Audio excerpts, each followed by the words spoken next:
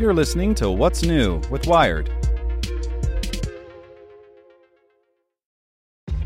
This episode is brought to you by ShipStation. You know, some things take a lot of work, like sending little robots to far-off distant planets. And just as that's challenging, so too is running a successful e-commerce business, especially when there's so much to do. So I want to introduce you all to ShipStation. Now, I love using ShipStation because of its easy-to-use dashboard, which makes managing orders and printing labels a breeze and super smooth. Oh, and the customer service is just out of this world. It's exactly what you need to help grow your business. Sign up for your free 60-day trial at shipstation.com/technews. That's shipstation.com/technews. This podcast is supported by Tools and Weapons, the podcast hosted by Microsoft Vice Chair and President Brad Smith.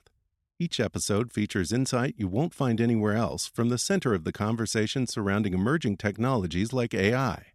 Right now on the podcast, you can hear a special episode where Brad Smith lays out Microsoft's vision for a vibrant marketplace driving the new AI economy. To hear more, follow or subscribe to Tools and Weapons with Brad Smith wherever you get your podcasts. Welcome to the most interesting thing in tech from Nick Thompson, editor-in-chief of Wired Magazine.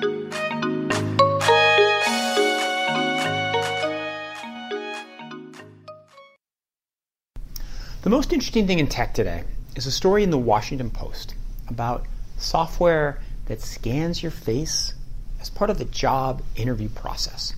So a whole bunch of companies, including Goldman Sachs, are using software where they'll have the job applicant record answers to certain questions, and they'll be analyzed. Their facial expressions will be analyzed, the words they use will be analyzed, and then the software will spit out a score about whether they're an appropriate person to hire. Now, your immediate reaction is probably, what the heck?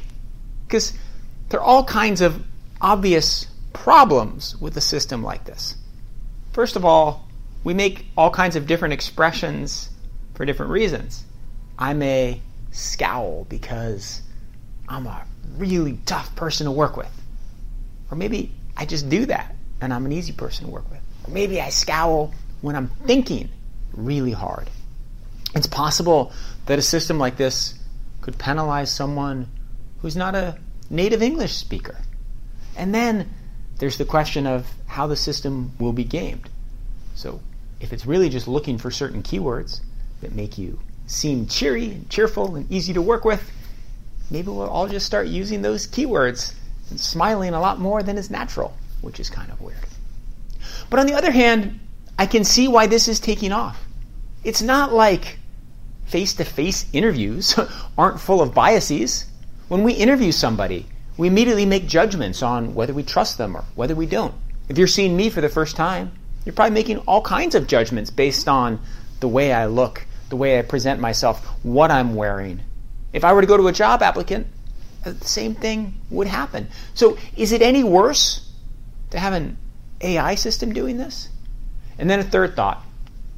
One thing as I was reading the story, if a job can actually be analyzed in this way, if a computer can genuinely make a relatively good and helpful judgment about candidates based on just these simple factors, it might not be a job that's going to last too long. It might be a job that's going to be replaced by machines. One of the examples in the story is telemarketing. That may well be a job where you can scan somebody's face during an interview and make a reasonable judgment on whether they would be good at it. We also know that telemarketing is a field of jobs that is not going to be around for that much longer. So this is another story in the Brave New World category of tech. People are going to be worried and outraged about this, but I can also see the utility. And I'll imagine that a lot more companies are going to start using it soon. We don't use it at Wired, though. We have a lot of job openings. You can find them at www.wired.com/jobs. I'll see you tomorrow. Get more great stories from Wired in our daily newsletter. Sign up at wired.com/daily. Want to learn how you can make smarter decisions with your money? Well, I've got the podcast for you. I'm Sean Piles, and I host NerdWallet's Smart Money Podcast. Our show features our team of nerds, personal finance experts in credit cards, banking, investing, and more. And they'll help you make the most of your money while cutting through the clutter and misinformation in today's world of personal finance. You'll get clarity on strategies to help you build your wealth, invest wisely, shop for financial products, and plan for major life events. Listen to NerdWallet's Smart Money Podcast wherever you get your podcasts.